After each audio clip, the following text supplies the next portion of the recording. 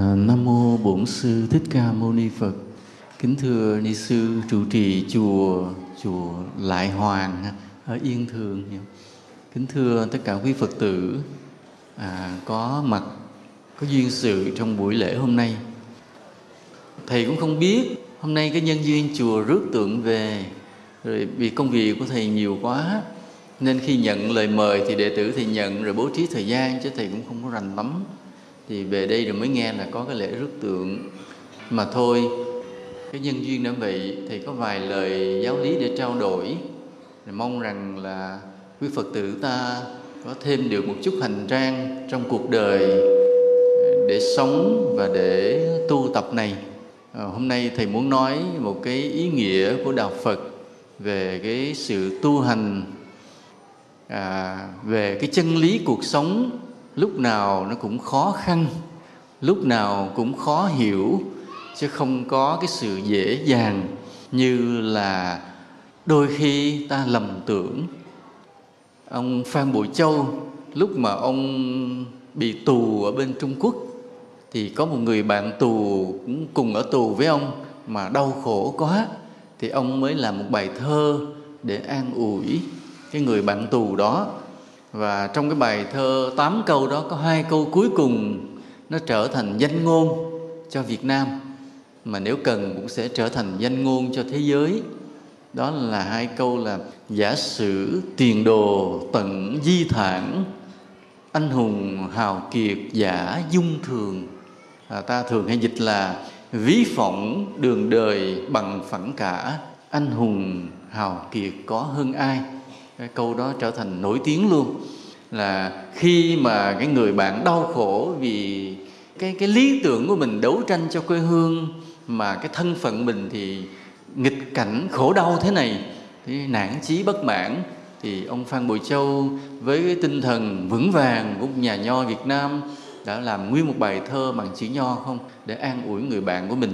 Nên cái bài thơ đó có cái tựa là An Mai Quân, tức là an ủi anh quân, ý cái tựa là vậy. Mà 2 câu cuối trở thành rất là nổi tiếng: ví phỏng đường đời bằng phẳng cả, anh hùng hào kiệt có hơn ai. Vì ta nhìn vào cái cuộc sống này, vào cái lịch sử đất nước ta cũng vậy. Nếu đó là một đất nước thanh bình, yên ả, không có bị xâm lược, không qua những lúc khốn cùng, thì có những người rất là có tài, nhưng mà họ cũng sẽ sống một cuộc đời rất là bình dị. Họ cũng sẽ lớn lên rồi lập gia đình, đôi khi thi đỗ làm quan, rồi sau đó làm việc gì đó rồi hưởng phúc hưởng lộc của triều đình, rồi già sinh con đẻ cháu, rồi cũng bệnh rồi mất.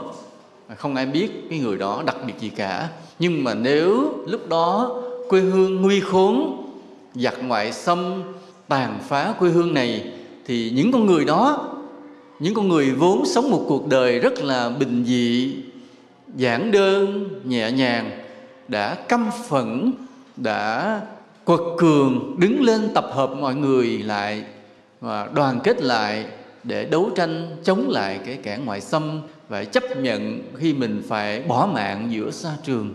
Là khi mà trong một cuộc chiến tranh như vậy, thì cái người chiến sĩ leo lên lưng ngựa không bao giờ nghĩ mình sẽ quay về được, là phải bước đi vào là bước vào cõi chết. Và chính vì cái tinh thần đó, bước đi vào là bước vào cõi chết, không sợ chết, mà ta gọi những người đó là anh hùng. Có những anh hùng được lưu tên thiên cổ, nhưng cũng còn rất nhiều anh hùng mà rồi người ta quên lãng luôn, nhưng họ vẫn là anh hùng. Thường bởi vì ai cũng ham sống sợ chết. Thế là ta bị đứt tay trầy chân hay gãy tay gãy chân chút xíu là ta sợ hết hồn. Cơn bệnh mà thấy có cái u bướu nổi lên là sợ tái mặt, sợ ung thư, là ai cũng sợ chết. Thế mà những người chiến sĩ leo lên lưng ngựa ra xa trường là trước cái lằn tên mũi đạn, mà chỉ may mắn thôi thì thoát được cái mũi tên, không may mắn nó cắm trúng mình là ngã xuống ngựa chết liền, đi vào cõi chết. Nhưng mà để gì? Để chiến đấu cho quê hương. Thì cái tinh thần đó ta gọi là anh hùng, là người dám vượt qua cái khó khăn đó, không sợ cái chết nên gọi là anh hùng.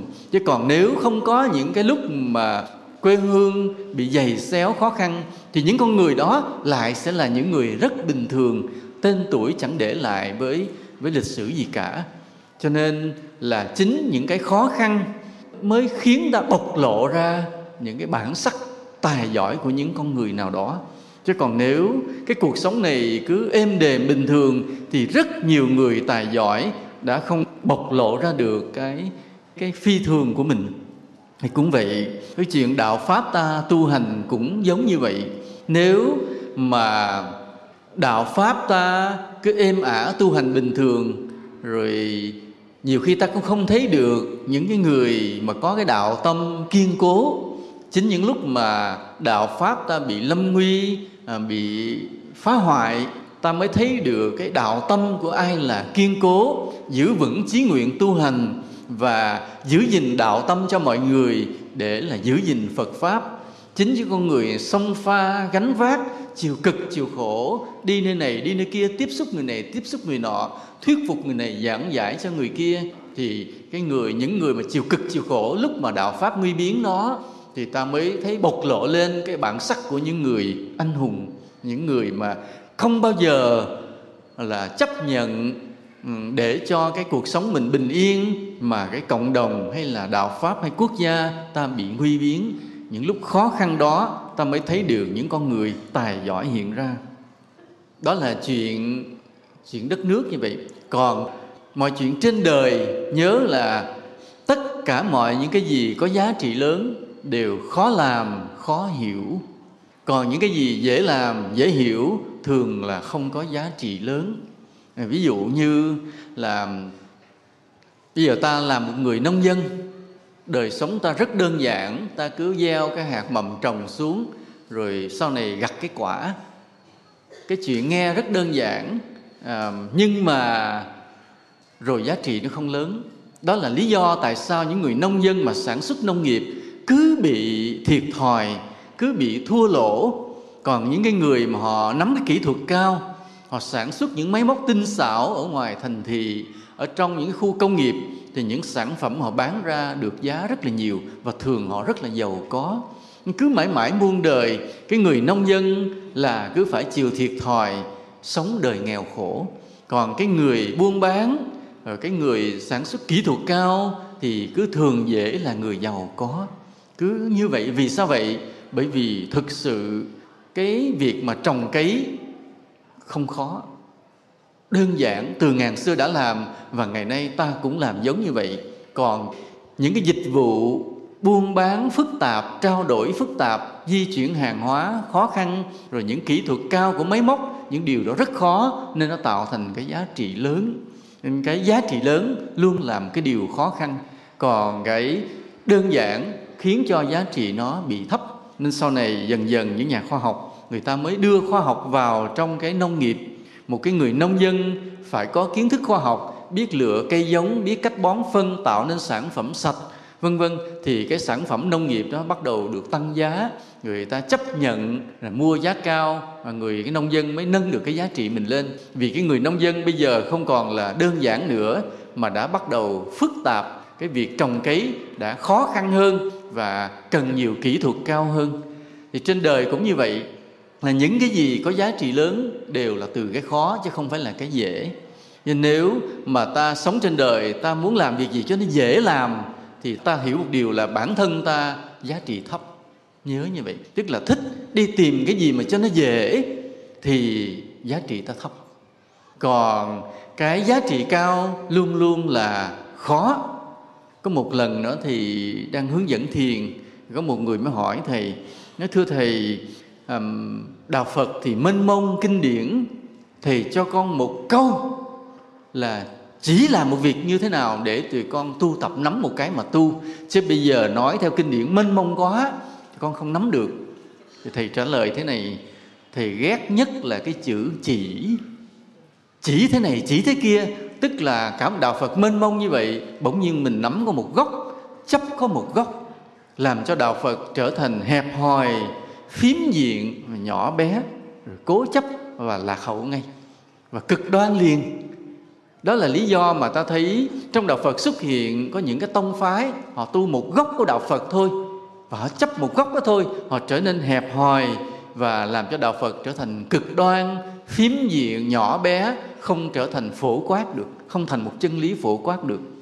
Cho nên đạo Phật không bao giờ là một cái góc nhỏ, không bao giờ là chỉ như thế này, chỉ như thế kia, mà đạo Phật là cái gì? Mênh mông, bao la, toàn diện, viên mãn, vừa thế này, vừa thế kia. Nhớ đạo Phật như vậy, vừa thế này, vừa thế kia gọi là trung đạo.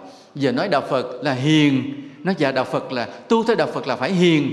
Ai hiểu câu đó là sai. Đạo Phật không có chỉ có hiền, mà đạo Phật là sao? Vừa hiền vừa dữ. Đúng vậy. Ai hiểu cái đó mới đúng nha. Thưa Thầy, như vậy đạo Phật dễ hay khó? Nói vậy, tu đạo Phật là dễ. Nói không, đạo Phật vừa dễ vừa khó. Mà tại sao vừa dễ vừa khó? Thì phải nghiên cứu nhiều mới hiểu. Sao dễ như thế nào? Dễ như gì? Dễ như hư không, chẳng có gì hết. Mà khó như cái gì? Khó như là thiên kinh vạn quyển, đọc không hiểu nổi luôn. Như vậy đạo Phật vừa dễ vừa khó. Vậy là đạo Phật cái vai trò cốt yếu nằm nơi người xuất gia hay tại gia? Nơi ai? Vai trò quan trọng nằm nơi người xuất gia hay người tại gia? Đúng vậy, vừa tại gia vừa xuất gia. Phải hiểu như vậy. Thì nói như vậy là trong đạo Phật là quan trọng là gieo nhân hay là gặt quả? Cả hai. Phải vừa biết gieo nhân, vừa biết gặt quả, và sử dụng cái kết quả đó như thế nào để thành một cái nhân mới nữa. Nói bây giờ ta nói là gieo nhân nào gặt quả nấy, thì đó là một đạo Phật cực kỳ đơn giản, mà không đơn giản như vậy. Ví dụ nói là đạo Phật hiểu thế này, là ai trồng dưa được dưa, ai trồng đậu được đậu, ai giúp người thì được giàu sang hạnh phúc, ai hại người thì chịu đau khổ đắng cay. Nhân quả như vậy dễ hiểu không? Dễ không? Dễ, và dễ thì thường là sai, không sâu. Ban đầu khi ta nói một người về luật nhân quả thì ta nói như thế để tạm là cái cánh cửa bước ban đầu để mọi người bước vào giáo lý của đạo Phật.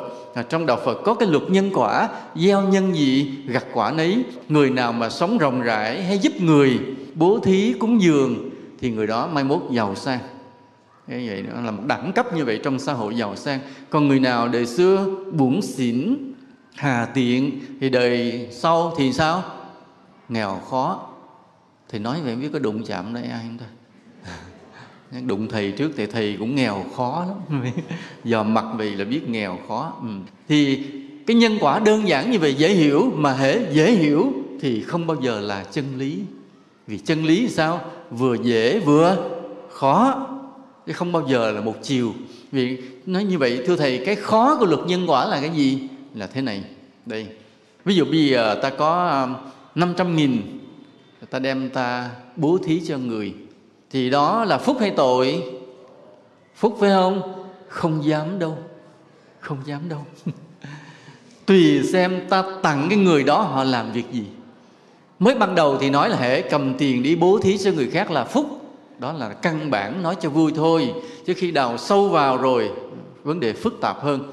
Quan trọng là bây giờ ta cho người đó 500.000, người đó đi làm cái gì? Nếu người đó đang lúc khó khăn lấy 500.000 đó đi mua cơm, mua gạo ăn, thì thôi, đó cũng là cái phúc phải không? Vì giúp một chúng sinh qua cái đói kém, đó là phúc.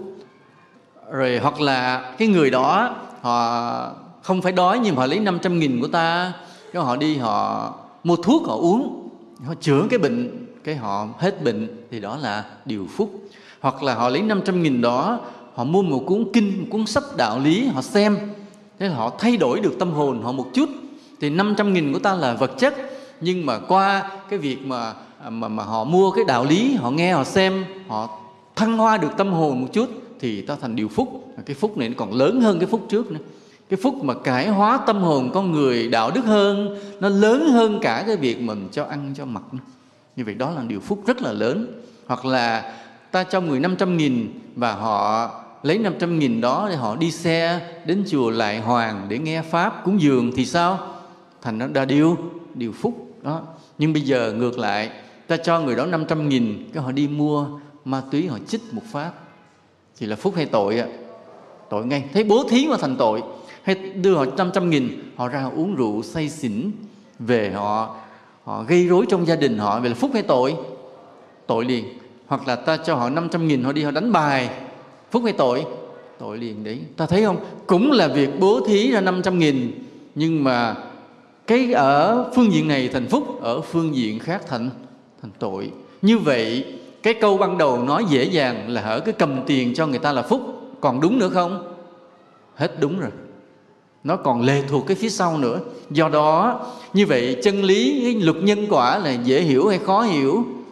Khó hiểu, không đơn giản tí nào nữa hết. Do đó cái gì mà dễ thường không phải là chân lý. Mà ta đến ta nghe một cái đạo lý dễ thì ta phải cẩn thận coi chừng.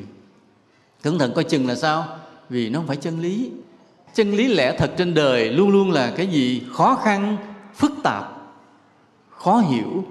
Và đó mới là cái giá trị lớn.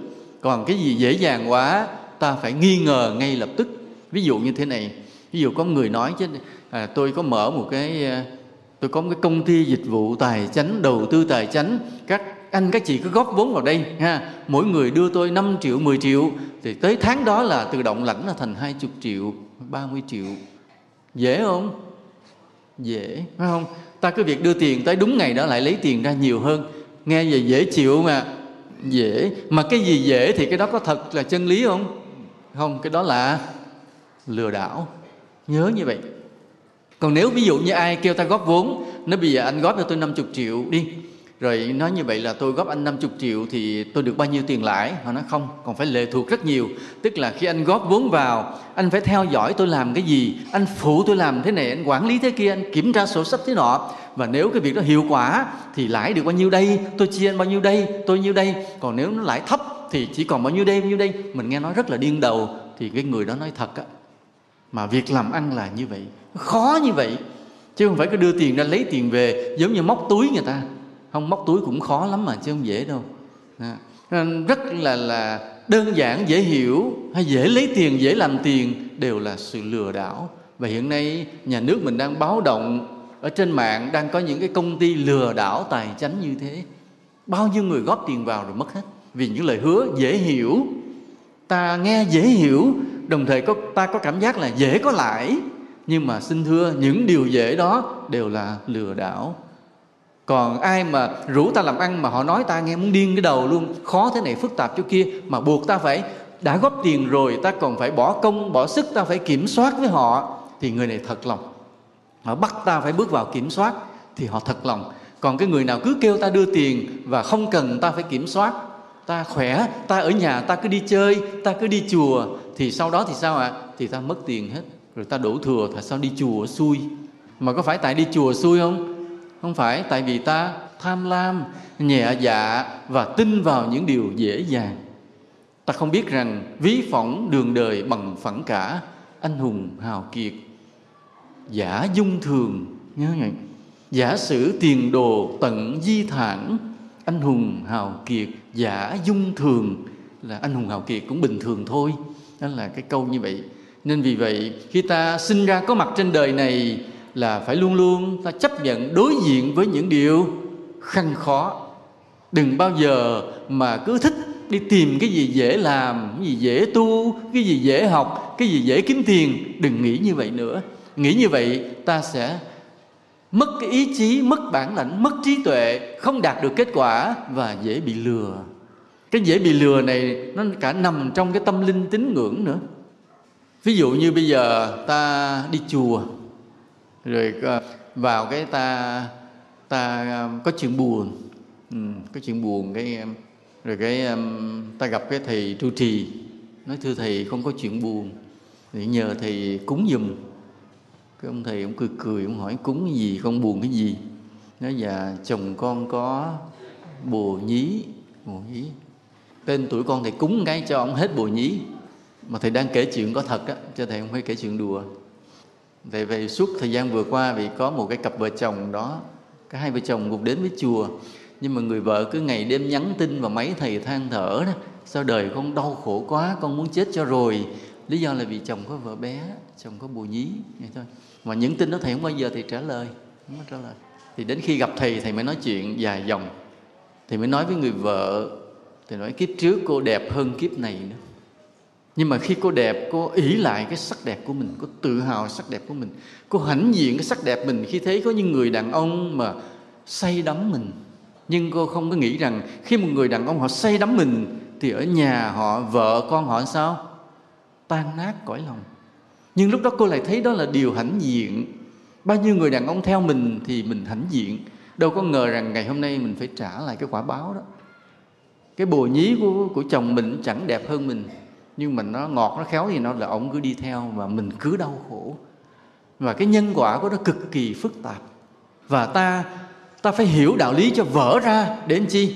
Để ta nhìn mọi điều bình an. Khi ta hiểu được cái điều sâu sắc của nhân quả rồi thì ta bình an. Bình an và sao? Sau đó ta mới chuyển hóa lại. Rồi không phải tối ngày mà cằn nhằn rồi ông chồng sợ quá ông trốn đi luôn. Lúc có con chồng ngồi ngay đó luôn, thầy nói rất là rõ. Thầy nói cái người chồng bây giờ so sánh giữa người vợ mình với cái người bồ nhí. Cái người kia thì lúc nào cũng muốn là moi tiền. Cho nên khi ông chồng ông đến thì cái cô kia cũng ngọt dịu dàng, êm ái, nói là như là mật rót vào tai, làm cho ông cảm giác dễ chịu. Còn về nhà thì bà vợ đang giận mà, giận chồng cô bé, đập bàn cái rầm, đá chén cái nồi cái bóp, căng nhằn nói đi chết ngoài đường đi. Cứ vậy hoài. Thì như vậy ông thích về nhà hay ông thích lại chỗ nhà của bé? Thích đi đâu ạ? Phải không? Lại là cuối cùng là chính mình đẩy ông đi luôn. Cho nên mình phải đoán coi cái con bồ nhí nó ngọt cỡ nào, mình phải ngọt hơn. Phải điều tra xem cô nó ngọt cỡ nào. Ví dụ cô kia nói anh yêu của em thì mình phải nói là anh muôn vàng yêu quý của em. Phải thêm, phải hơn, phải thắng chứ. Nói như vậy. Vỗ tay là sao? Tức là học đúng câu đó nha. Nhớ mai mốt học kinh nghiệm.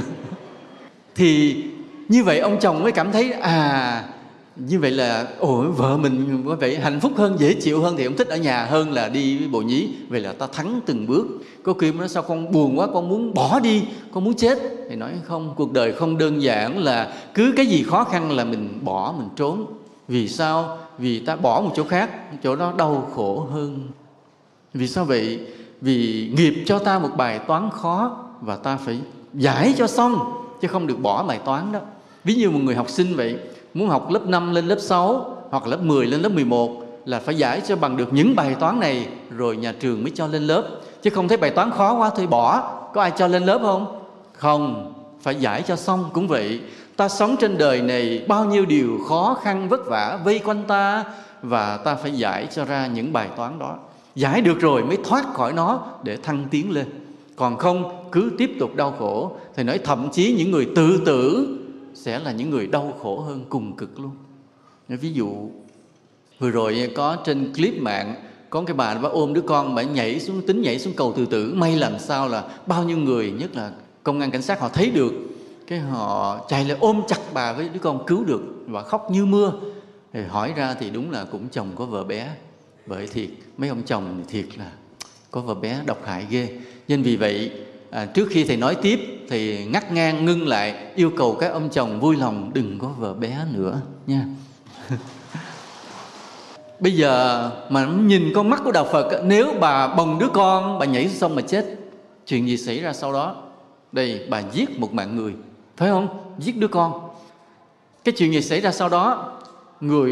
Hai mẹ con sẽ vất vưởng dưới dòng sông lạnh lẽo.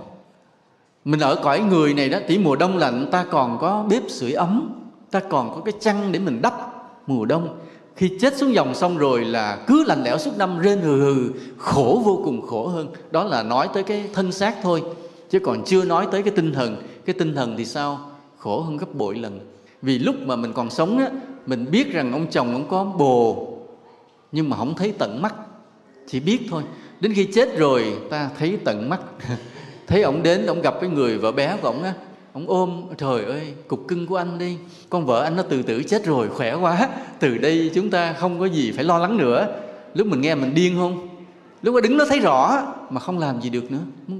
Phải đau khổ gấp ngàn lần lúc sống.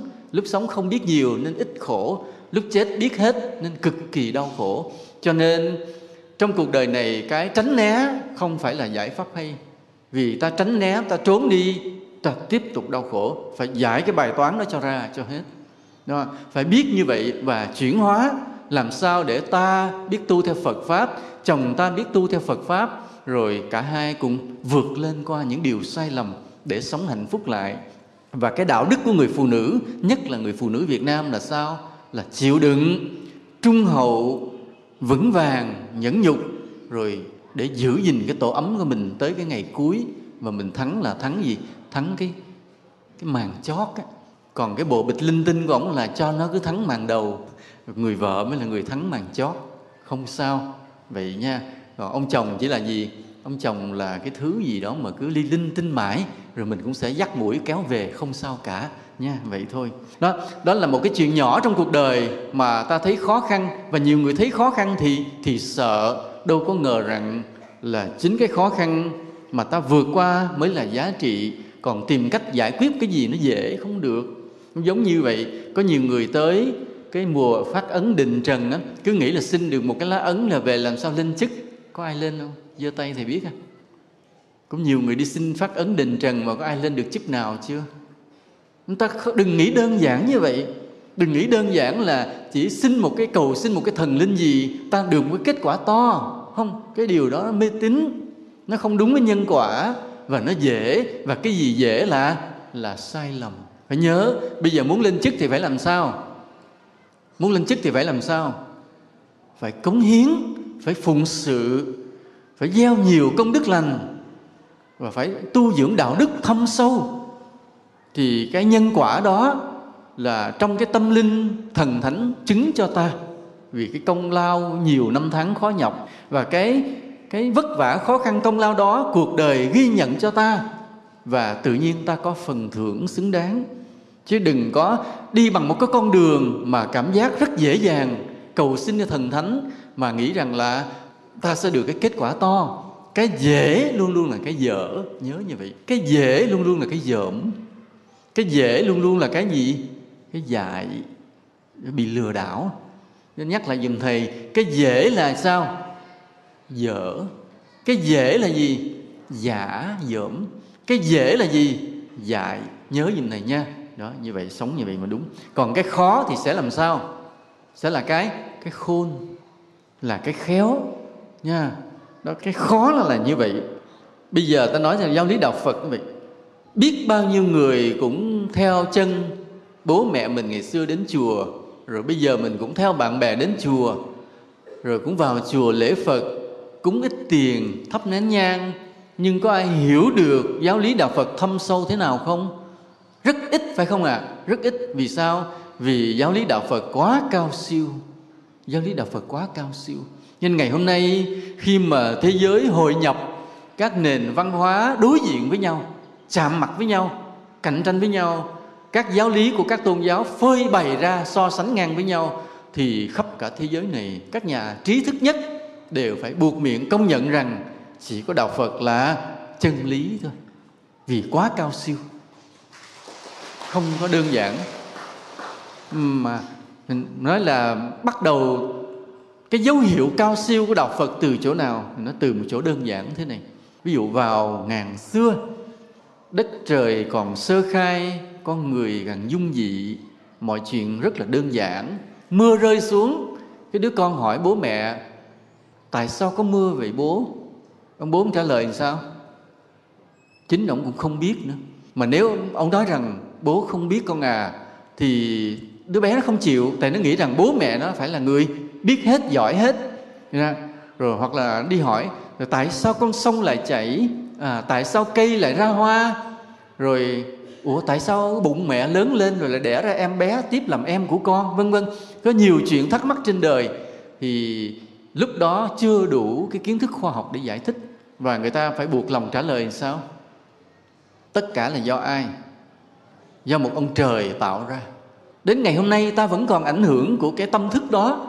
Đến ngày nay ta vẫn sao? Trời ơi, phải không? Ta vẫn còn trời ơi mà. Mỗi khi đau quá ta trời ơi, ta sung sướng quá ta trời ơi, người ta được cái gì ta nói trời cho, vân vân. Cái tâm thức đó vẫn còn ảnh hưởng đến ngày hôm nay. Cái tâm thức của ngàn cổ xưa đó vẫn còn ảnh hưởng đến ngày hôm nay. Nhưng mà hơn 2.500 năm trước tại Ấn Độ, có một bậc thánh phi thường xuất hiện. Ngài không chấp nhận có một ông trời tạo ra tất cả, mà Ngài nói sao? Ngài nói mọi chuyện do nhiều yếu tố hợp thành. Cái câu nói đó là câu nói lật ngược lại hết tất cả những tín ngưỡng xưa và cực kỳ khó hiểu, nhưng nó là chân lý. Ngày hôm nay câu nói đó trở thành chân lý bất diệt. Ví dụ như tại sao mưa rơi, thì bây giờ ta hiểu rõ quá phải không ạ? Nó là sự hợp thành của cái gì? Những mây và hơi lạnh, và là nó động lại thành giọt nước rơi xuống. Nhưng nó vẫn chưa hết. Nó còn mỗi một giọt nước như vậy nó có cái hạt nhân để kết tụ. Hạt nhân đó thường là một hạt bụi rất bé bay trong không khí. Những bụi bay trong không khí đó nó tản vào trong mây và nó trở thành hạt nhân cho từng hạt nước mưa. Cho nên ta thấy một hạt nước mưa trong rơi xuống, nhưng mà nếu ta soi kính hiển vi thật kỹ, ta thấy mỗi một giọt nước mưa như vậy đều có một hạt bụi rất bé làm cái trung tâm, làm cái lõi đó. Nên sự kết hợp của mây, của hơi lạnh, của gió, của những hạt bụi li ti thành những đám mưa rơi, đó là nhiều yếu tố hợp thành. Mà chưa hết nữa, đó là nói khoa học thôi. Còn nói trên cái nhân quả, nhân duyên thì không sao. Tại sao mưa nơi này mà không mưa nơi kia? Tại sao sa mạc có năm ít mưa? Tại sao có những vùng mưa nó rất là đều đặn ôn hòa? Và tại sao có những vùng mưa lũ ầm ầm cuốn trôi tất cả? Thì cũng là mây, cũng là hơi lạnh, nhưng tại sao mưa nơi này nhiều, mưa nơi kia ít? Vì nó còn lệ thuộc một yếu tố khác nữa là nghiệp của chúng sinh nữa.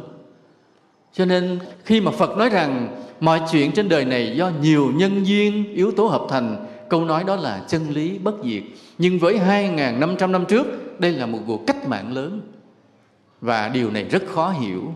Nên ta thấy giáo lý Đạo Phật cực kỳ khó hiểu. Ví dụ như câu nói của Phật trong Kinh Kim Cang vậy. Một bậc A-la-hán không nói mình là một A-la-hán thì đó là một bậc A-la-hán. Nghĩa là sao? Dễ hiểu không? Không dễ hiểu. Hoặc là câu nói sắc tức là không, không tức là sắc. Sắc tức thì không, không tức thì sắc. Sắc bất dị không, không bất dị sắc. Câu này trong bài Kinh Bát Nhã dễ hiểu không? Không. Ví dụ như sắc là cái gì nó có hiện hữu như cái tách này, mà cũng tức là không. Làm sao ta hiểu được? Nó là có đấy mà nó cũng là không đấy. Làm sao ta hiểu được, phải không ạ? Cho nên giáo lý Đạo Phật cao siêu như vậy, khó hiểu như vậy. Và chính cái khó này mới đưa ta đến chân lý được. Còn khi ta đến với Đạo Phật, nghe một điều gì dễ dàng, ta coi chừng nó không phải chân lý. Hoặc đây là hôm nay thầy không có giảng cái bài này, nhưng mà thầy cũng nói sơ qua một chút về cái phong trào mà niệm Phật để cầu vãng sinh. Có nhiều người đến chùa cái nghe vậy là cứ niệm Phật A Di Đà chết vãng sinh. Dễ hiểu không ạ? Dễ không? Quá dễ. Nói không cần tu học gì hết, cứ Nam Mô A Di Đà Phật, thậm chí bỏ bớt cái Nam Mô đi, A Di Đà Phật. Rồi có người bỏ chữ Phật đi, A Di Đà thôi. Cứ dễ như vậy, rồi thế nào chết cũng được vãng sinh. Nghe dễ hiểu không? Dễ hiểu. Dễ tu không? Dễ. Rồi mà dễ thì sao? Là 3 cái giờ hồi nãy thì mới nói đó. Nó không phải Đạo Phật, mà không phải là toàn thể Đạo Phật. Nó chỉ là một góc rất nhỏ của Đạo Phật, mà ta lấy cái góc nhỏ đó ta áp đặt lên toàn thể Đạo Phật. Như vậy làm cho Đạo Phật giảm giá trị theo, ta mang tội. Cái người sơ cơ đến với Đạo thì có thể tu cái đó được. Nhưng đã là một người xuất gia, hay mình là một người Phật tử thuần thành lâu năm, thì không được phép hiểu Đạo Phật như thế. Vì nếu ta là một người xuất gia rồi, mà ta là một người Phật tử theo chùa lâu năm rồi, mà ta cũng chỉ hiểu Đạo Phật chỉ là niệm A Di Đà để chết chờ vãng sinh, thì ta mang tội rất nặng. Vì sao? Vì ta làm giảm giá trị của Đạo Phật xuống. Vì sao? Vì cái gì dễ là cái gì? Dở, giả, dại. Nhớ như vậy. Ban đầu với một người chưa biết gì, còn non nớt, có thể ta cho một cách tu đó để họ lắng tâm. Nói con đau khổ quá, thôi con cứ niệm Nam Mô A Di Đà Phật đi nha. Đơn giản vô cùng để họ lắng tâm thì chấp nhận. Nhưng cái người đó sau nửa năm niệm Phật A Di Đà rồi đến chùa lại, lòng họ đã bình an lại, ta phải dạy cái khác ạ. Nhân quả, nghiệp báo, 12 nhân duyên, tứ diệu đế, cái tái sinh là gì, 3 đường 6 cõi là gì, giáo lý vô ngã là gì, thiền định là gì. Vì Đạo Phật là vô biên vô lượng. Không bao giờ ta được trói một con người trong một cái pháp môn bé bé hết. Nhớ như vậy. Nên mà ta gặp ai Mà người nào ví dụ như họ nói tôi chỉ tu niệm Phật A Di Đà, mình có trách họ không? Không. Nếu người đó mới đi chùa nửa năm, không có trách. Rồi họ nói tôi chỉ niệm Phật A Di Đà cầu vãng sanh, mình hỏi anh đi chùa được bao lâu rồi? Nói tôi đi 2 năm. Nếu anh 2 năm mà anh vẫn Nam Mô A Di Đà Phật chờ vãng sinh, anh mang tội nặng. Vì đạo Phật không phải chỉ là như thế. Đạo Phật là gì? Cả một đại tạng kinh mênh mông, giáo lý uyên áo, sâu sắc, phủ trùm, dẫn đạo được cả bao nhiêu nền triết học của thế giới này. Mà anh chỉ nói một câu A Di Đà Phật thì làm sao là đạo Phật được? Anh mang tội chết ạ. Anh hiểu Đức Phật như thế là anh đánh giá thấp Đức Phật. Anh hiểu đạo Phật như thế, anh làm giảm giá trị của đạo Phật. Anh mang tội chết.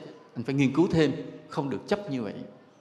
Rồi có một cái người Phật tử của thầy, họ mới sang Mỹ định cư ở cái vùng New York. Thì anh viết thư về, anh nói với thầy, anh nói con sang đây khi tiếp xúc với những người Việt Nam thì họ tu tịnh độ, hầu hết là tu tịnh độ niệm Phật. Còn lạ là một cái vùng New York của Mỹ rất đông người Mỹ theo đạo Phật. Và tất cả những người Mỹ theo đạo Phật đều tu thiền. Vì sao vậy? Thiền khó hay dễ? Khó. Mà khó mới là chân lý, mới là khôn ngoan. Cho nên là những người Mỹ ở vùng đó họ tu thiền cả. Họ không tịnh độ và họ không thích tịnh độ. Vì sao? Họ nói đơn giản và giống các tôn giáo khác quá. Các tôn giáo khác làm sao? Cũng cầu xin rồi chờ chết để đi sinh về cõi trời. Nhưng tịnh độ này nó giống cái kia của họ không thích. Và họ hiểu rằng đạo Phật cao siêu hơn rất nhiều. Cho nên khi ta đến với Phật Pháp, ví dụ như ta khờ khạo, ta ít có nhân duyên, thì ta nghe được một cái giáo lý bé bé đơn giản, thì thôi đó là cái số kiếp của ta, cái căn cơ của ta nó thấp, khiến ta gặp một cái giáo lý nó ít đơn giản, thì thôi thì không có trách. Nhưng nếu người nào có học thức, có đầu óc, có căn cơ thì không bao giờ được chấp nhận một cái giáo lý đạo Phật đơn giản. Nhớ như vậy nha. Vì đạo Phật là vô biên vô lượng, nhớ như vậy. Có người mới nói, thưa thầy, người xưa có câu vạn sự khởi đầu nan, đúng không ạ? Là vạn sự khởi đầu nan. Cái gì bắt đầu nó sẽ khó, nhưng sau đó thì nó làm sao? Nó dễ dần, phải không ạ? Xin thưa, câu đó nên nói lại. Vạn sự khởi đầu nan, và về sau nó nan hơn nữa, sau còn khó hơn nữa, thì nó mới là chân lý. Giống như hồi nhỏ ta đi học rồi đó. Khi ta học đánh ráp vần chữ A, B, C, đọc chữ được, ta thấy mình đã giỏi rồi. Đúng là ban đầu khó ghê. Từ chưa biết chữ mà bắt đầu nhìn mặt chữ A, bờ cờ rồi là vượt qua được cái khó khăn đó, là từ nay ta thấy dễ rồi. Nhưng mà đúng là có dễ không? Cứ càng lên lớp thì càng khó. Bắt đầu cho mình mấy con toán, mình làm được toán cộng, toán trừ, nhân, toán chia, là mình thấy đã vượt qua được cái khó khăn ban đầu này rồi. Sau đó thì sao? Lên lớp trên thì sao? Khó hơn nữa. Cho nên cái câu mà vạn sự khởi đầu nan rất đúng. Nhưng mà phải thêm nữa, càng về sau nó càng nan nữa, chưa hết. Và sống trên đời là như vậy. Nói như vậy thì cái hư vô của đạo Phật, cái tâm thanh tịnh của đạo Phật, nó là cái gì? Nó là sự đơn giản hay là sự khó khăn phức tạp? Vì ta nghe nói rằng là ta đến với đạo Phật, ta được cái tâm thanh tịnh hư vô, cái người đã sống trầm mặc, đơn giản. Thì như vậy, một vị thánh nhân với một tư cách hư vô, thanh tịnh, đơn giản, và với cái mà thầy nói là cứ khó như vậy, thì nó có trái nhau không? Xin thưa không trái. Cái điều này vài hôm nữa thầy sẽ giảng lại cái điều này. Là chính cái phức tạp làm cho mọi việc giản đơn. Còn ta đi tìm cái giản đơn, ta đi vào sai lầm. Nói ví dụ, thầy hay ví dụ có một câu chuyện trong kiếm hiệp của tác giả Kim Dung. Ông có đưa ra một cái chuyện thế này. Tức là một cái nhân vật Trương Vô Kỵ lúc còn bé bị quân thù bao vây, chạy về gặp tổ sư của mình là Trương Tam Phong. Trương Tam Phong là tổ sư của cái phái võ đan mà người sáng tác ra Thái Cực Quyền, Thái Cực Kiếm. Thì cái cậu bé Trương Vô Kỵ này mới chạy núp vào lòng của người tổ sư. Thì vì ông tổ sư Tam Phong, ông ngồi đó như một tòa Thái Sơn, nên những kẻ thù bao vây không dám nhào vô đánh. Chứ họ muốn nhào vô giết đứa bé, nhưng mà vì ông tổ sư Trương Tam Phong ông ngồi ngay đó rồi không dám đụng, mà thay vì ông đưa ra tay ông dẹp cái đám giặc đó giùm cho cái cháu của mình, ông lại không, ông dạy cho cháu mình cái môn Thái Cực Kiếm. Ông dạy bằng cách nào? Ông đọc lên những khẩu quyết, đọc lên những bài kệ, những bài khẩu quyết, ông đọc cho nghe. Ông đọc rồi cái chú bé Trương Vô Kỵ đó lắng nghe. Khi nghe hết bài kệ đó rồi, ông mới hỏi: con còn nhớ không? Nói dạ con còn nhớ phân nửa. Thế là ông phải đọc lại. Ông đọc cái bài kệ cực kỳ phức tạp, đọc xong lần thứ hai rồi ông mới hỏi: con còn nhớ không? Cái cậu bé Trương Vô Kỵ nói: dạ con quên hết rồi. Thế là ông xô đứa bé ra cho đấu với kẻ thù, đấu thắng hết luôn. Một cái triết lý rất lạ, nghĩa là nghe bài kệ đó phức tạp đó mà hễ còn nhớ thì không chiến đấu được. Nghe xong thấm hết rồi, quên hết rồi, ra đánh bay hết kẻ thù luôn. Đó là đạo Phật đó. Đạo Phật mình như vậy là kinh điển lưu truyền 8 vạn tư, học hành không thiếu cũng không dư. Đến nay ngẫm lại chừng quên hết, chỉ nhớ trên đầu một chữ như. Là đạo Phật thiên kinh vạn quyển, cái chân lý phức tạp khó khăn, nhưng mà chỉ những người hiểu được hết những cái phức tạp đó, cái người đó tâm mới thanh tịnh được. Và cái tâm thanh tịnh của một người tu theo đạo Phật là cái thanh tịnh đó không phải của sự ngu si, không biết gì, mà cái thanh tịnh đó là từ trí tuệ cực kỳ sắc bén.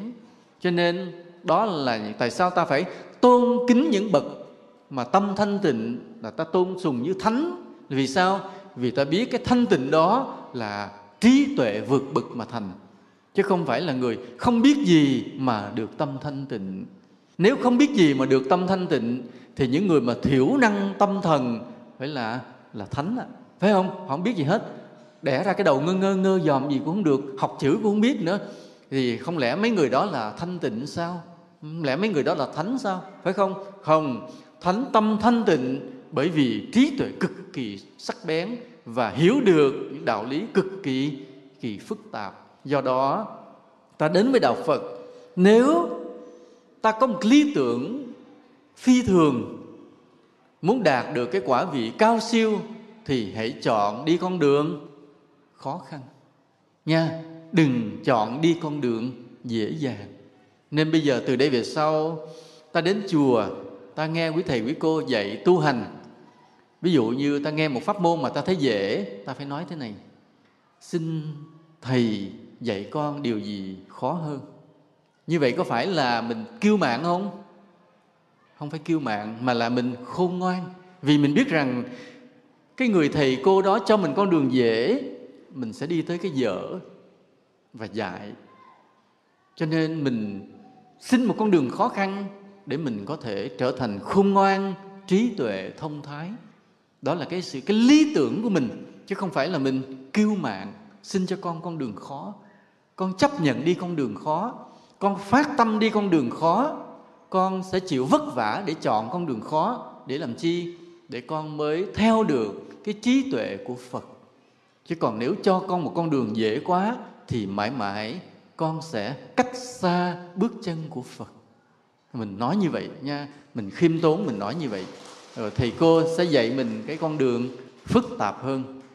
Con đường phức tạp hơn là gì? Ví dụ nói vô ngã. Đạo Phật tu là để đạt được cái mục tiêu vô ngã, không còn có cái ta nữa. Cái này mới khó nha. Vì sống trên đời này ai cũng chấp có một cái ta thẳm sâu bên trong. Mà tu theo đạo Phật là xóa cho được cái ta đó, cũng sống thênh thang giữa cuộc đời, cũng tiếp xúc với mọi người mà trong lòng không còn thấy có một cái ta nữa. Đó chính là bậc thánh tuyệt đối trong đạo Phật. Mà chỉ có A-la-hán với Phật mới đạt được điều này. Và ta quyết tâm đi con đường đó, con đường vô ngã, con đường nó cực kỳ khó khăn. Nhưng kiếp này không được, kiếp sau tu nữa, kiếp sau chưa được, kiếp sau nữa là quyết đi cho bằng được cái con đường vô ngã này, con đường cực kỳ khó khăn này. Còn cái gì dễ dễ? Bây giờ khi ta hiểu cái chân lý luôn luôn là sự khó khăn, cái sự thanh tịnh hư vô của đạo Phật bắt đầu từ những gì? Từ những con đường rất là khó khăn. Ta phát tâm với nhau xây dựng một đạo Phật có giá trị muôn đời sau. Có giá trị muôn đời sau là sao? Là Ta sẽ mở những cánh cửa dễ cho mọi người vào. Nhưng mà khi họ vào rồi thì ta dẫn dắt mọi người đi đến những con đường khó dần về sau. Thì như vậy ta sẽ xây dựng được một đạo Phật bền vững muôn đời. Nghĩa là sao? Ví dụ khi một người mới đến với đạo Phật, nói chị đi chùa à? Chùa có cái gì hay chị nói tôi nghe với. Thì mình nói thế này, chùa dạy cho ta ăn hiền ở lành, vì có cái luật nhân quả chi phối mọi thứ trên đời, ai gieo nhân gì sẽ gặt quả nấy. Nghe vậy thôi, mình đừng nói nữa. Cái họ thấy có lý, thôi đi chùa để tĩnh tâm lại, biết ăn hiền ở lành, mà biết gieo cái nhân lành để được gặt cái quả lành. Đơn giản chỉ vậy thôi. Đó là ta mở một con đường dễ cho mọi người đến với chùa. Hoặc một người nói chị đi chùa làm gì? Nói là vì cuộc đời tôi nhiều đau khổ, bất hạnh, ngang trái. Tôi đến tôi quỳ dưới chân của Phật Bà Quan Âm. Đó là một vị Đại Bồ Tát mà luôn luôn lắng nghe tiếng kêu của chúng sinh mà cứu độ. Cho nên khi tôi quỳ dưới chân Ngài, tôi gửi cuộc đời tôi cho Ngài. Tôi mong được sự che chở từ nơi lòng từ bi và thần lực của Ngài. Cuộc đời tôi yên ổn. Tôi cảm thấy mình vượt qua được những sóng gió, những bất an, những khổ đau, để tôi có thể đứng vững, có thể đi tiếp. Cho nên tôi đến với đạo Phật là tôi đến với Bồ Tát Quán Thế Âm. Thầy cũng xin nhớ hôm nay là ngày 19 tháng 2, hôm nay cũng là vía Bồ Tát Quan Âm đây. Nhiều chùa cũng làm lễ lớn lắm nha. Nên hôm nay ta đi chùa cũng linh lắm đó, không phải sao. Thì tôi đến với đạo Phật là tôi đến với Bồ Tát Quan Thế Âm để Ngài lắng nghe cái nỗi lòng của tôi, che chở cuộc đời tôi tìm được sự bình an trong đó. Thì người kia họ thấy vậy, họ thấy cũng hay, thế họ theo mình đi chùa. Như vậy dễ không ạ? Rất là dễ. Mình mở một cánh cửa dễ cho mọi người đi vào. Hoặc là mình gặp một bà cụ mới hỏi mình là cháu đi chùa gì thế? Thì thấy bà cụ già chắc cũng gần đất xa trời, mình mới nói dạ cháu đi chùa là cháu đi niệm Phật A Di Đà, để khi chết cháu được Phật rước về cõi Phật. Thì đúng tim đen bà cụ liền, phải không? Chứ bà cụ chết rồi là sợ không biết đi về đâu, nằm dưới lòng đất lạnh không biết con cháu nó có thương mình hay không. Cho nên là có lý thôi dắt bà đi với. Thế là mời bà đi chùa chung. Thế là cũng vậy, cụ cứ vào chùa, cụ cứ niệm Phật A Di Đà, lắng lòng thanh tịnh với tâm hướng về Phật, với lòng tôn kính, và hy vọng rằng khi chết là được vãng sinh về cõi Phật. Nhớ tâm mở một cánh cửa dễ như vậy cho mọi người bước vào. Những cánh cửa dễ như vậy. Nhưng mà họ đã lọt vào rồi là sao? Là trúng âm mưu của ta. Trúng âm mưu. Trúng âm mưu của ta là sao? Bắt đầu cái người nào mà hồi nãy là ta nói cái nhân quả đó, ăn hiền ở lành đó, họ đi chùa, rồi ta mới nói thiệt, nói thực sự lúc trước tôi nói cho anh nghe là nhân gì quả nấy, ở hiền gặt lành để nó là tôi mới nói bước đầu thôi, chứ cái nhân quả nó khó hơn rất là nhiều. Ví dụ như nãy thầy nói đó, thấy không? Ta giúp người mà giúp sai, ta giúp để người đó làm điều bậy thì ta lại lãnh tội. Cho nên là anh sống trên đời, anh phải có trí tuệ, biết cái tội phúc sâu xa, tội phúc tiềm ẩn, mà biết gieo cái nhân cho chính xác, chứ không phải đụng ai cũng giúp, mà đụng ai cũng đỡ đần. Phải biết nghiêm khắc, phải biết khi thì từ bi, khi thì nghiêm khắc, khi thì giúp đỡ, khi thì quay lưng lạnh lùng. Vậy đó, những lúc chính xác như vậy thì mới thành phúc tội chuẩn xác được. Chứ không phải là đụng đâu mà anh cũng nói là phúc hết thì anh sẽ sai. Đó, mình mở con đường khó đi vào lần lần. Rồi một thời gian sau, khi họ hiểu tội phúc nhiều thì nói là anh làm phúc mà anh làm vì anh cầu phúc, anh cầu quả báo. Cho nên kiếp sau anh sẽ làm gì? Anh sẽ làm một đại gia giàu có nhưng mà ác vô cùng, ích kỷ vô cùng.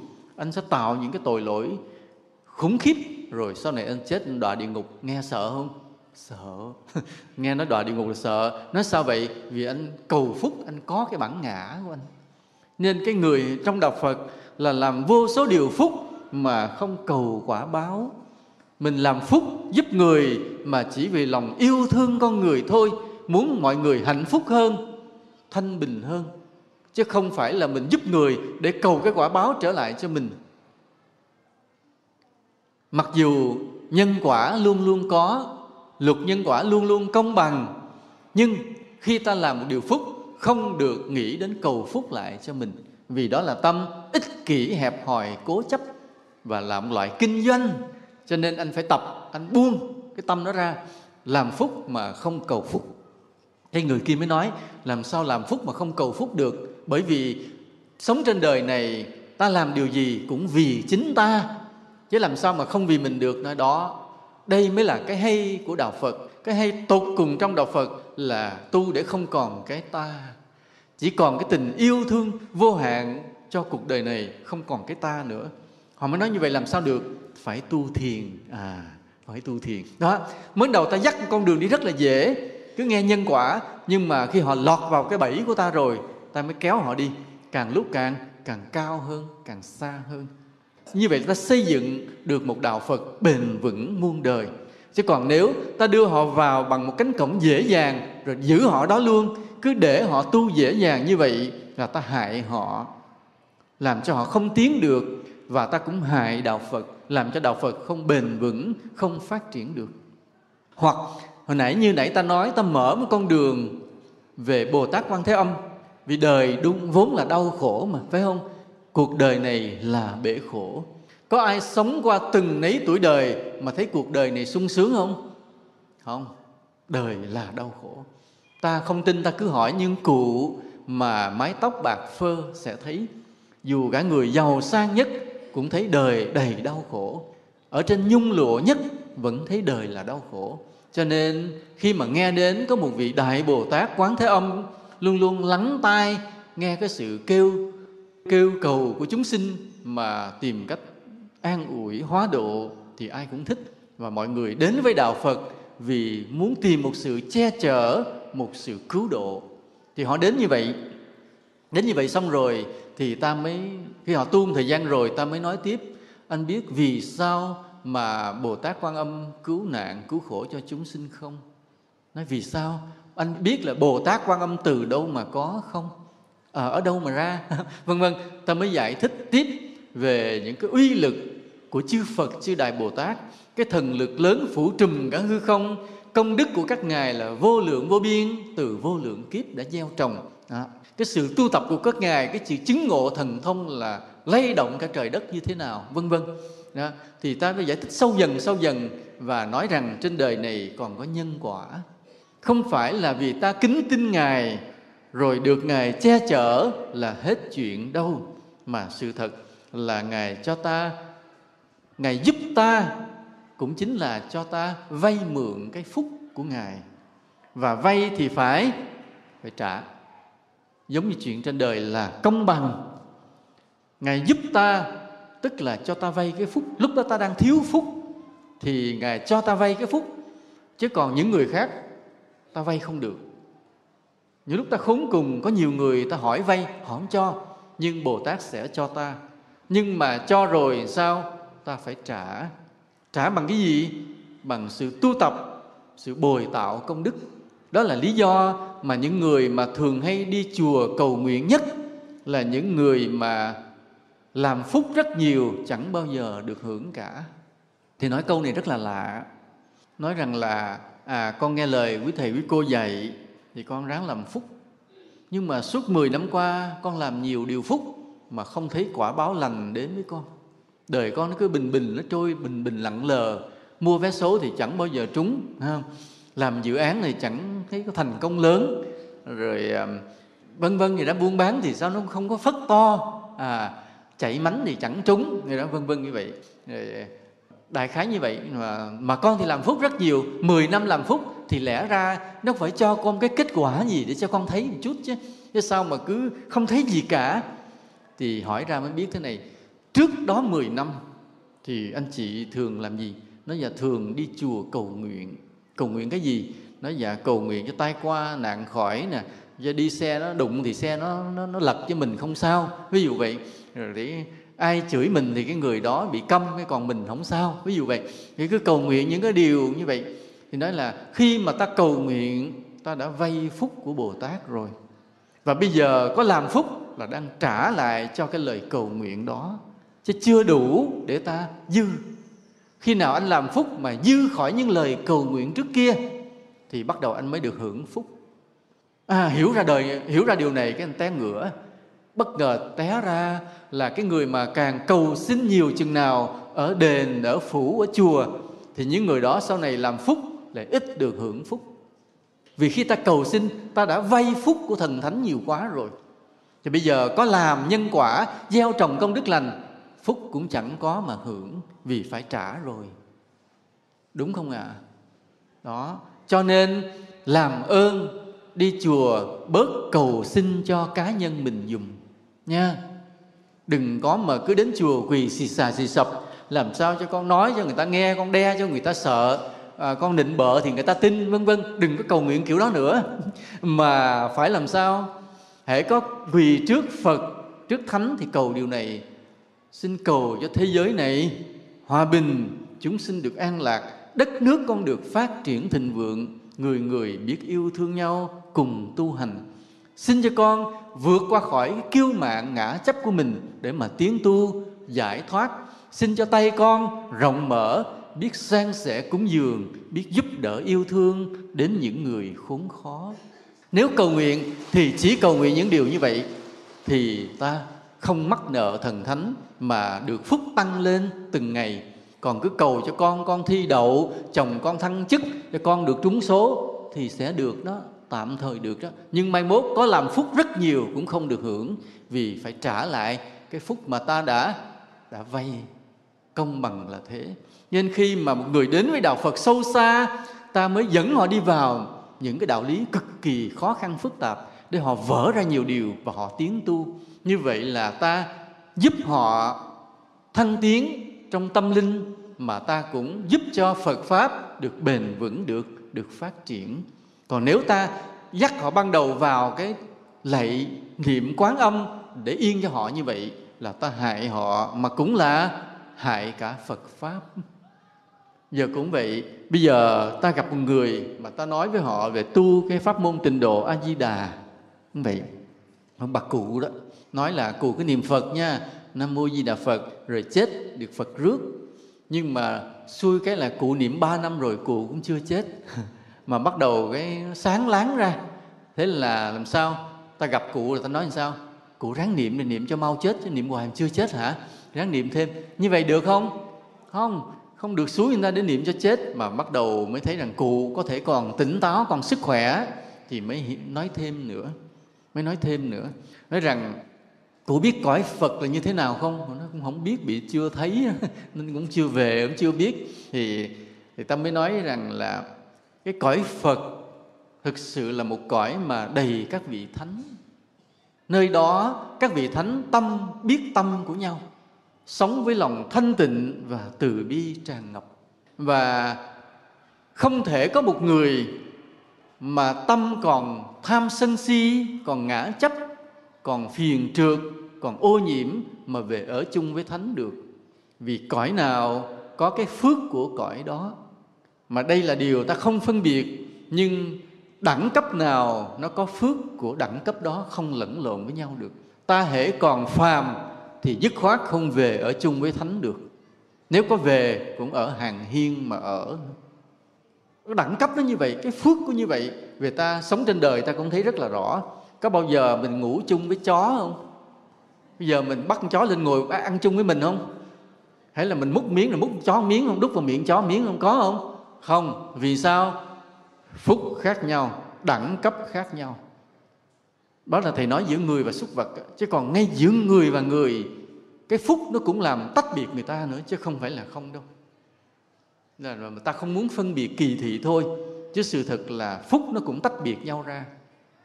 Thầy nói ví dụ thôi, bây giờ cái người xuất gia không ở chung với người cư sĩ được. Như một cái tăng đường của người xuất gia ở, cư sĩ không được phép vào ở. Vì sao? Vì họ có giới, có luật của họ, họ tuân thủ những điều đó. Người cư sĩ không biết vào, ta phá rối. Cho nên khi ăn cũng vậy, cái người tu sĩ họ ăn trong luật, trong pháp của họ. Cái người cư sĩ không biết, không được vào ngồi ăn chung, vì phá rối người ta.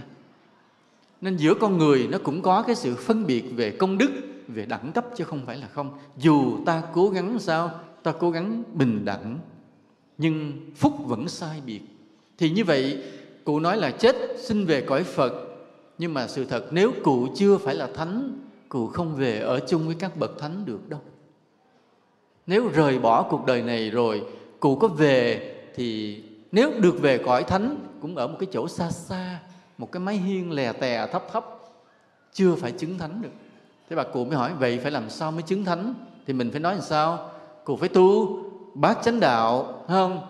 Tứ diệu đế, hiểu 12 nhân duyên, thực hành thiền định vô ngã, vân vân. Mấy cái đó khó không? Khó vô cùng. Nhưng mà nếu muốn vãng sinh, cụ phải tu mấy cái này. Thôi bây giờ bắt chân ngồi thiền nhá. Ngồi đó, theo dõi hơi thở, quán lý vô thường, vô ngã. Đó, như vậy mới chứng thánh được. Thì cụ mới nói giờ cụ già rồi sợ tu chứng thánh không kịp. Thì nó không sao, kiếp sau trở lại tu tiếp. Nghe không? Bởi vì thời gian như bóng câu qua cửa sổ, đừng ngại, không cần vãng sinh liền đâu. Hãy trở lại để tu tiếp, mà tu cõi người vậy chứ nhanh hơn, cực hơn, nhưng mà nhanh hơn. Đó, cái ban đầu ta dắt, ta mở những cánh cửa rất là dễ cho mọi người bước vào. Nhưng mà khi vào rồi, ta phải nâng cấp họ lên. Nâng cấp lên khó dần, khó dần. Và như vậy là ta mới thực sự là yêu thương chúng sinh. Và như vậy ta mới thật là yêu quý Phật Pháp. Chứ còn nếu ta mở những cánh cửa dễ cho mọi người vào với đạo rồi để đó luôn, để cho họ đứng yên những cái chỗ dễ mà tu, thì ta hại họ và cũng hại Phật Pháp. Cho nên vì Phật Pháp bền vững muôn đời, vì lợi ích lớn lao của chúng sinh, nhớ ta phải chọn con đường khó mà đi. Nhưng mà bắt đầu bằng cái con đường dễ, để mọi người dễ đến với Phật Pháp. Rồi sau đó phải nâng cấp lên dần dần. Cũng vậy, trong Đạo Phật là có cả một cái Đại Tạng Kinh bao la vĩ đại. Cả cái tạng kinh của Đạo Phật chứa cả cái nhà này. Nhưng mà khi ta tu á, thường là ta hay bắt đầu bằng một vài cuốn kinh mong mỏng. Ví dụ cái người mà niệm Quan Âm thì chỉ thích cái cuốn kinh Phổ Môn có chút xíu, mỏng nhánh có vài trang, tụng chút xíu hết liền. Thì một cuốn kinh nhỏ nhỏ bé bé thế này làm sao đại diện cho cả một Phật Pháp mênh mông được. Nên bước đầu vào thì tụng Phổ Môn thì đồng ý. Nhưng mà đi sâu vào rồi phải biết kinh Hoa Nghiêm, Lăng Nghiêm, Viên Giác, nguyên cái bộ Đại Tạng Nikaya vân vân, phải lần lần thông suốt hết. Hoặc cũng vậy, cái cuốn kinh A Di Đà nó bé bé, nó có vài trang chút xíu, tụng chút xíu hết liền. Thì cái kinh đó cũng không thể đại diện cho cả Đạo Phật được. Mới ban đầu tụng kinh đó thì được, nhưng mà về lâu về dài cũng phải đọc hết cả một Đại Tạng Kinh để biết cả một bộ Đại Bát Nhã 600 quyển dày cộm như thế, Phật dạy gì trong, phải biết. Đó là lúc đó cái trí tuệ ta mới tăng trưởng, mới thấy được chân lý, mới thông suốt được cái chánh pháp, mà sống cho đúng, mà tu cho đúng. Cái ban đầu thì như vậy, ban đầu cái gì ít ít bé bé, nhưng càng về sau phải càng mở rộng lớn ra dần dần. Cho nên chùa nào mà cứ dạy một cái pháp môn bé bé nhỏ nhỏ đứng đó hoài thì ta biết chùa nó cũng sai. Thì cái người đến chùa mới ban đầu ta dạy cái điều bé bé được, nhưng càng về sau thì phải sao? Dạy những điều khó hơn, phức tạp hơn. Đó mới là Đạo Phật. Sư cô nhớ nha, tí như Phật tử đến đây vậy, sư cô dạy niệm Phật, nhưng về sau cũng phải dạy thiền. Tức là cứ phải nâng cấp lên khó dần, chứ không bao giờ được đứng yên một chỗ nha. Thì mình mới là gì? Mình mới là bậc thầy mô phạm của chúng sinh trong Phật Pháp. Chứ đừng bao giờ cứ giữ một cái nghi lễ, một cái cách tu hành đơn giản mà cứ cho đó là Phật Pháp, không được. Những người mà càng đến chùa càng cúng dường là càng có tâm, thì càng phải dạy cho họ những điều khó lên lần. Nói sao mà con cúng dường sư cô nhiều mà sư cô khó với con quá vậy? Mấy người kia họ cúng ít mà sao dễ quá vậy? Nói đúng rồi, vì anh cúng dường nhiều cho nên tôi phải dạy anh những điều cao siêu trong Đạo Phật. Mà cái gì cao siêu là khó khăn. Rồi đó, tôi quý anh vì anh phát tâm với chùa rất nhiều. Anh cúng cho chùa xây, anh cúng tượng cho chùa thờ, anh lát gạch cho sân chùa, anh vân vân. Chính vì cái công đức anh lớn rồi nên anh phải đón nhận những điều khó khăn cao siêu, chứ anh không được đứng yên một chỗ. Đó là như vậy. Như vậy mới là một bậc thầy mà đứng trụ trì một ngôi chùa mà giáo hóa chúng sinh, chứ không được đứng yên vậy.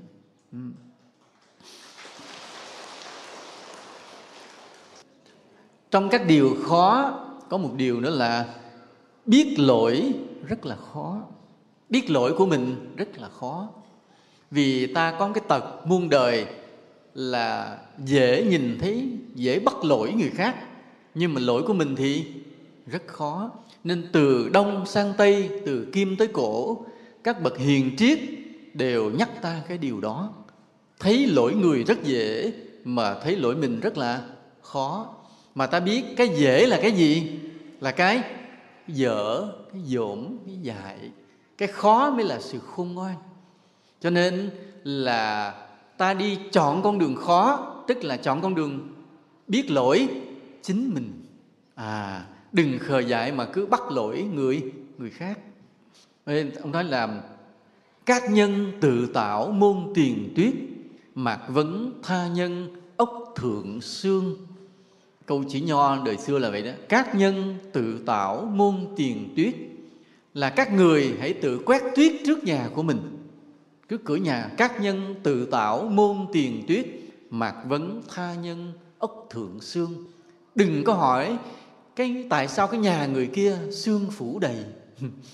Nhà người ta sương phủ đầy ở trên, không bằng cái trước cửa nhà mình đầy tuyết. Cho nên hãy lo quét tuyết trước nhà mình, đừng có mà cứ lo chất vấn cái sương rơi trên mái nhà người khác. Hoặc là trách người hãy nghĩ đến ta, sờ tay lên trán xem xa hay gần. Mình nói người ta cái lỗi đó, như sự thật là chính mình sao cũng đầy lỗi. Và cái biết lỗi mình mới là khó. Cho nên trời cho ta cũng trời cho nữa đó, thấy không? Trời cho ta đôi mắt để ta nhìn ra ngoài, nhưng mà Phật cho ta đôi mắt nhìn vô trong. Ai hiểu câu này? Trời cho ta, cha mẹ sinh ra ta, tạo hóa cho ta đôi mắt để nhìn ra ngoài. Ta nhìn ta thấy gì? Thấy trời mây mênh mông, con sông chảy êm đềm, rặng tre bóng mát giữa trưa hè. Ta nhìn thấy những người ta yêu thương đi qua đi lại. Và ta nhìn thấy cái gì? Nhìn thấy lỗi người khác. Nhưng Phật cho ta con mắt nhìn ngược vô trong, để ta thấy cái gì? Lỗi của chính mình. Đó. Thì cái con mắt của Phật cho ta đó, cái nhìn thấy lỗi chính mình đó, mới làm ta mở toang ra được cái cánh cửa chân lý. Ta mới thoát khỏi cái đau khổ của cuộc đời này. Nên vì vậy, mỗi sáng khi ta thức giấc, ta mở cánh cửa nhìn toang ra cuộc đời, để thấy cuộc đời mênh mông đẹp đẽ này, thì xin cũng hãy nhớ Phật và mở một con mắt tuệ nhìn ngược vào tâm mình, để thấy rằng ngày qua ta đã có lỗi gì, ngày nay coi chừng sẽ có những lỗi gì. Cứ như vậy nha. Nên thường mở con mắt tuệ nhìn vào bên trong, để chi? Để ta vượt qua cái phiền não, ngã chấp và tội lỗi của mình. Cái đó mới là điều khó. Và ta chọn con đường khó đó để đi. Không khờ dại gì, chọn con đường dễ. Không có khờ dại gì, cứ chạy theo ngoại cảnh, phiền não, đắm mê theo ngoại cảnh, và cứ trách móc lỗi người. Ta khôn ngoan quay lại nhìn mình, thấy lỗi mình trong từng chút vậy. Thầy sau này thầy sẽ giảng cái bài mà thấy sự nguy hiểm trong từng lỗi nhỏ nhặt. Nếu kịp thì trong một vài ngày nữa thầy sẽ giảng một cái chùa nào đó, không biết như có ai mời đó, thầy cũng không nhớ. Thường chùa mời giảng nhiều quá thầy không nhớ. Tới sát ngày đệ tử mới cho thầy biết là chùa đó, thầy cũng không nhớ, nhiều quá. Vậy nên biết lỗi mình là khó. Rồi bây giờ thế này, ngồi thiền tĩnh tâm bất động là khó. Đúng vậy. Ta ngồi ta nhúc nhích qua nhúc nhích lại vậy thì dễ, nhưng mà ngồi thiền tĩnh tâm bất động mới là khó. Và cái nào đưa ta đến giác ngộ? Cái nhúc nhích đưa ta tới giác ngộ, hay ngồi thiền bất động đưa đến giác ngộ? Ngồi thiền bất động mới đưa ta đến giác ngộ. Còn cái nhúc nhích quay qua ngó lại, nói tới nói lui, cười thân thớt thì không đưa đến giác ngộ được. Cho nên khi ta đến với đạo rồi, trước sau gì cũng phải bắt chân ngồi thiền bất động tĩnh tâm. Nghĩa là bao nhiêu con đường đi lên núi, nhưng khi tới đỉnh núi rồi có một cái đỉnh mà thôi. Và trong kinh Tứ Thập Nhị Chương, Phật có dạy thiền định như cột trụ trên núi cao. Rồi bao nhiêu con đường để đi lên trên đỉnh núi, mà tới đỉnh rồi chỉ còn là một cột trụ trên núi cao. Đó là gì? Thiền định. Nhớ như vậy. Nên ta có thể đến với Phật Pháp bằng nhiều ngõ, bằng nhiều pháp môn, nhưng rồi cuối cùng chỉ còn một pháp môn duy nhất là thiền định, tĩnh tâm, bất động, mà nó là con đường rất khó. Do đó là quý thầy quý cô cũng phải là mọi người đều phải biết ngồi thiền để dạy cho Phật tử ngồi thiền. Vì cuối cùng rồi ta phải đi tới đỉnh núi, cuối cùng rồi ta đều phải ngồi thiền bất động. Như vậy ta cứ đến đây mà học thiền với các sư thầy, ở đây gọi là sư thầy, ngồi trong Nam hay gọi sư cô. Đó, ta hãy đến đây mà học thiền với các sư thầy nha. Vì thật sự người xuất gia rồi, thường thì ai cũng phải biết thiền. Như vậy, tuy nhiên thì nói thì thiền là một từ chung, đi vào trong còn nhiều vấn đề phức tạp nữa, mà lúc khác thì ta sẽ trao đổi với nhau. Nên việc mà biết lỗi mình là khó nè, ngồi thiền tĩnh tâm bất động là khó, gây tạo công đức là khó. Mình sống mình hưởng thụ thì dễ ha. Làm ra tiền rồi mình ăn mình tiêu mình xài dễ. Làm ra tiền cực khổ, mà lấy tiền đó để giúp người mới là khó. Như hôm đó có hai vợ chồng khá giả mới nói với thầy: sao tụi con làm tiền rất nhiều nhưng không giữ được tiền? Thầy mới trả lời là bởi vì không biết làm phúc. Hễ mình làm mình hưởng, tiền tự động nó đội nón nó đi. Còn nếu mình biết trích ra để làm phúc thì tự nhiên tiền nó ở lại. Tự nhiên nó ở lại. Ví dụ như thầy nói, có những cuộc vui chơi người ta bỏ ra cả 100 triệu trong thoáng chốc. Đâu biết rằng 100 triệu mình xây được 3 cái nhà tình thương cho người nghèo. Người ta ở phải 10 năm, 20 năm. Cái phúc đó nó làm cho khiến cho cái tài sản của mình nó bền vững. Còn mình không biết, ăn tiêu loáng một cái mất hết cả 100 triệu, thì sau này tiền trong nhà mình cứ đội nón mà đi. Nên vì vậy phải biết gây tạo công đức. Nghèo ta gây tạo công đức theo cách của người nghèo, giàu ta gây tạo công đức theo cách của người giàu. Và ai cũng phải đau đáu trong lòng làm sao để gây tạo công đức. Có những người giàu nó nằm cái số, cua tay cua chân là ra tiền. Ở đây có ai như vậy không? Có ai mà hễ nhúc nhích tay chân gì cũng là làm ra tiền hết? Có không ạ? Có không? Cho thầy xin địa chỉ. Mà có những người làm ra tiền rất là vất vả, thì cái đó là gì? Nó là nhân quả của kiếp xưa. Bây giờ thì nó đã an bài rồi. Tuy nhiên khi ta biết đạo rồi ta phải cố gắng. Mà vì sao gọi là cố gắng? Bởi vì gây tạo công đức rất là khó chiến thắng với cái ích kỷ của mình. Tiền của mình làm ra, tài sản mình là khúc ruột của mình, vậy mà dứt ra để đi giúp người, chuyện nó không dễ. Nhưng mà chính vì nó không dễ nên mới tạo thành những điều tốt đẹp cho cuộc đời này và cho nhân quả của chính mình. Còn nếu tiền ta làm mồ hôi nước mắt làm ra rồi chỉ xài cho mình, chuyện nó dễ. Thế gian này ai cũng làm được, và cả thế gian này đều đau khổ vì nó.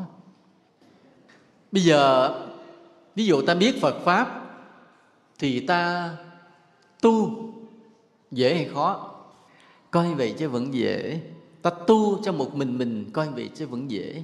Vừa tu mà vừa giúp người khác cùng tu mới là khó. Không được tu một mình. Ta biết đạo phải làm sao người bên cạnh ta phải biết đạo, bà con ta phải biết đạo, xóm làng ta phải cùng biết đạo. Cái đó mới là khó. Chứ còn ví dụ mình biết đạo rồi, ở nhà mình cứ gõ cốc cốc cốc cốc, mình ngồi tu mình, chuyện nó dễ. Dễ rồi kết quả không có lớn, và thường từ từ đi vào sai lầm. Nhớ như vậy. Khi ta tu một mình, từ từ sẽ phạm sai lầm. Vì cái ích kỷ nó tiềm tàng, nó phá hoại hết công đức của ta, nó phá vỡ hết tâm hồn của ta, cái ích kỷ. Còn khi ta biết đạo, ta cố gắng dìu dắt người khác cùng biết đạo. Ta đi chùa cùng cố gắng giúp người khác cùng đi chùa. Đó, những giáo lý gì hay tìm cách chia sẻ cho người khác. Lúc nào cũng để ý huynh đệ mình tu có tiếng hay không, có ai giải đãi ai sai lầm hay không, để cùng nhắc nhau mà cùng tu. Cái đó mới là khó, mà nó mới là đạo lý, chân lý nằm ở đó. Có một lần thì đến Đà Lạt thì vào thăm một vị hòa thượng. Đến nhầm cái lúc đó cũng đang có khóa tu, mà thầy vừa tới thềm chưa gặp cái là thầy nghe tiếng loa ở trong: mời Thượng tọa Chân Quang lên giảng cho Phật tử nghe. Thầy đâu có biết gì đâu, thầy chưa chuẩn bị, chỉ tới thăm thôi. Thế là phải vào nói chuyện 5 điều 3 chuyện với Phật tử một chút. Nói lên thầy nhìn vô thì thấy toàn người già không. Thầy mới rầy. Thầy mới hỏi các cụ đi chùa đi một mình hay đi 2-3 người? thì các cụ đều nói đi con mình. Mà thầy nói là các cụ sai lầm. Các cụ tu như vậy các cụ sai lầm. Các cụ đi chùa không được đi một mình. Và thầy hẹn lần sau thầy đến đây trở lại mà các cụ vẫn đi một mình là thầy bắt phạt hết. Thầy kêu thầy trụ trì là bắt phạt đấy. Vừa rồi thầy cũng mới ghé Đà Lạt lại, vô lại đúng cái chùa cũng vừa tới cái thềm là trong vang tiếng ra mời thầy Chân Quang lên giảng. Cười. Rồi lên lại cũng gặp mấy cụ đó nữa, mà cũng một mình nữa. Cũng một mình cái thầy rầy thì trách quá chừng. Thầy nói là tu mà cứ một mình như vậy không có tiến đạo, mình không có phúc. Nhớ như vậy, tu là không được tu một mình, tu là phải đồng hành cùng có bạn, chung đạo tràng. Làm sao mà mình biết đạo là cao quý thì phải nhiều người khác cùng biết với mình. Nên cái việc giáo hóa mới là khó, chứ còn tu một mình dễ rồi bắt đầu nó dở. Còn cái giáo hóa cùng bao nhiêu người cùng tu mới là khó, mà đó mới là khéo, mới là được khen. Nhớ như vậy nha. Như chùa ta đây cũng vậy, địa phương ta đây cũng vậy, là lúc nào một cái vị trụ trì cũng phải coi trong làng mình bao nhiêu người đã biết đến chùa, còn bao nhiêu người chưa biết đến chùa. Thì cái vị thầy trụ trì đó mới bảo cho những vị Phật tử mà đã biết đến chùa phải làm sao độ hết cái người làng còn lại, không để sót người nào. Vì trong làng còn một người chưa biết đạo, ta vẫn còn một cái bóng đen, một cái góc đen ở nơi đó. Phải làm sao cả làng đều biết đạo hết, yêu quý Phật Pháp hết, thì cả làng là tràn ngập ánh sáng. Ví dụ như bây giờ thì ta nhìn thấy làng quê toàn là nhà cao cửa rộng, chứ ngày xưa những làng quê là mái tranh nghèo, êm đềm, đơn sơ. Nhưng mà thời bây giờ thì do vật chất đời sống người ta lên cao, người ta về làng quê thấy nhà mà 4-5 tầng là chuyện thường. Nhưng mà cũng vậy, cũng phải giữ cái tình quê, tình xóm đó, mà làm sao độ cho tất cả cùng biết đạo. Để mà trong làng, trong xóm mình còn một người chưa biết đạo, phải nhận đó là cái lỗi của mình. Hôm trước vậy, thầy cũng nhắc với Phật tử ở Đà Lạt cũng vậy. Nói khi mình nhìn thấy một người nào, mình tiếp xúc với một người nào trong cuộc đời này mà phát hiện ra người đó chưa biết Phật Pháp, thì mình phải nhận cái lỗi đó, có một phần của mình ở trong đó. Bây giờ hôm nay thầy cũng nói lại cái lời này với quý Phật tử ở đây. Trong cuộc đời này, khi quý Phật tử tiếp xúc với người này người kia mà phát hiện ra người đó chưa biết Phật Pháp, thì quý Phật tử phải nhận có một phần lỗi của mình ở trong đó. Chịu không? Em ru vậy trời, không chịu nhận lỗi mình hả? Nhớ nha, hễ gặp ai mà người đó chưa biết đạo Phật, chưa biết Phật Pháp, phải thấy có một phần lỗi của mình. Và khi biết như vậy mà ta phải làm sao? Ta phải cố gắng mà hóa độ nha. Cố gắng mà chia sẻ, cố gắng mà dìu dắt. Hôm nay ta nói với nhau về cái bắt đầu bằng 2 câu thơ của chí sĩ Phan Bội Châu. Giả sử tiền đồ tận di thản, anh hùng hào kiệt giả dung thường. Ví phỏng đường đời bằng phẳng cả, anh hùng hào kiệt có hơn ai. Để ta thấy rằng là ta sống trên đời này cũng vậy. Ta đi tìm một điều gì có giá trị cao thì không bao giờ là dễ dàng. Ta đi tìm một cái gì là chân lý không bao giờ là dễ dàng. Thì cũng vậy, đến với Phật Pháp cũng vậy. Một cái gì quá dễ, quá đơn giản thường chỉ là gì? Chỉ là bước đầu thôi. Và nếu ta giữ nguyên ở đó, ta sẽ phạm sai lầm.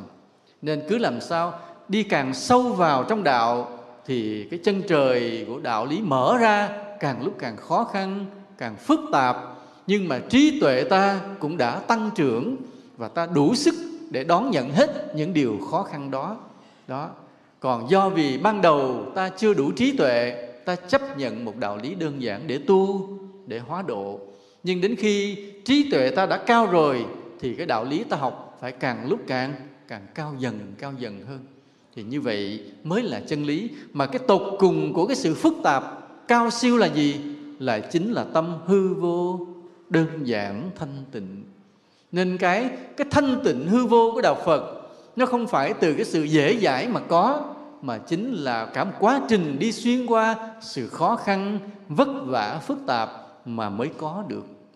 Cho nên ai hứa hẹn với ta một cái điều đơn giản mà kết quả lớn thì đừng có mà tin. Nhớ như vậy nha. Ta đến với đạo cũng vậy, hay trong cái việc làm ăn kinh tế cũng vậy, bất cứ điều gì cũng vậy.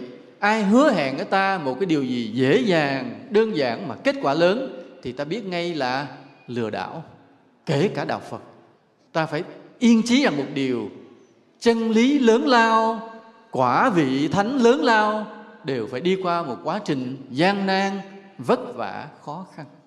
Nên hôm nay nhân cái ngày vía Bồ Tát Quan Âm, cũng nhân là ngày rước tượng về cho chùa Lại Hoàng, Thầy đến Thầy nói một điều khó nghe, khó khăn, khó chịu, khó tánh, để cho tất cả chúng ta cùng chuẩn bị cái tâm thế của mình, ta đi vào cái hành trình vất vả đó. Nhưng sao? Đằng sau của sự vất vả khó khăn đó là gì? Là ánh mặt trời chân lý bừng sáng chói lọi hiện ra nha. Chúc cho mọi người sẽ thành công trên con đường đó vậy. Nam mô Bổn Sư Thích Ca Mâu Ni.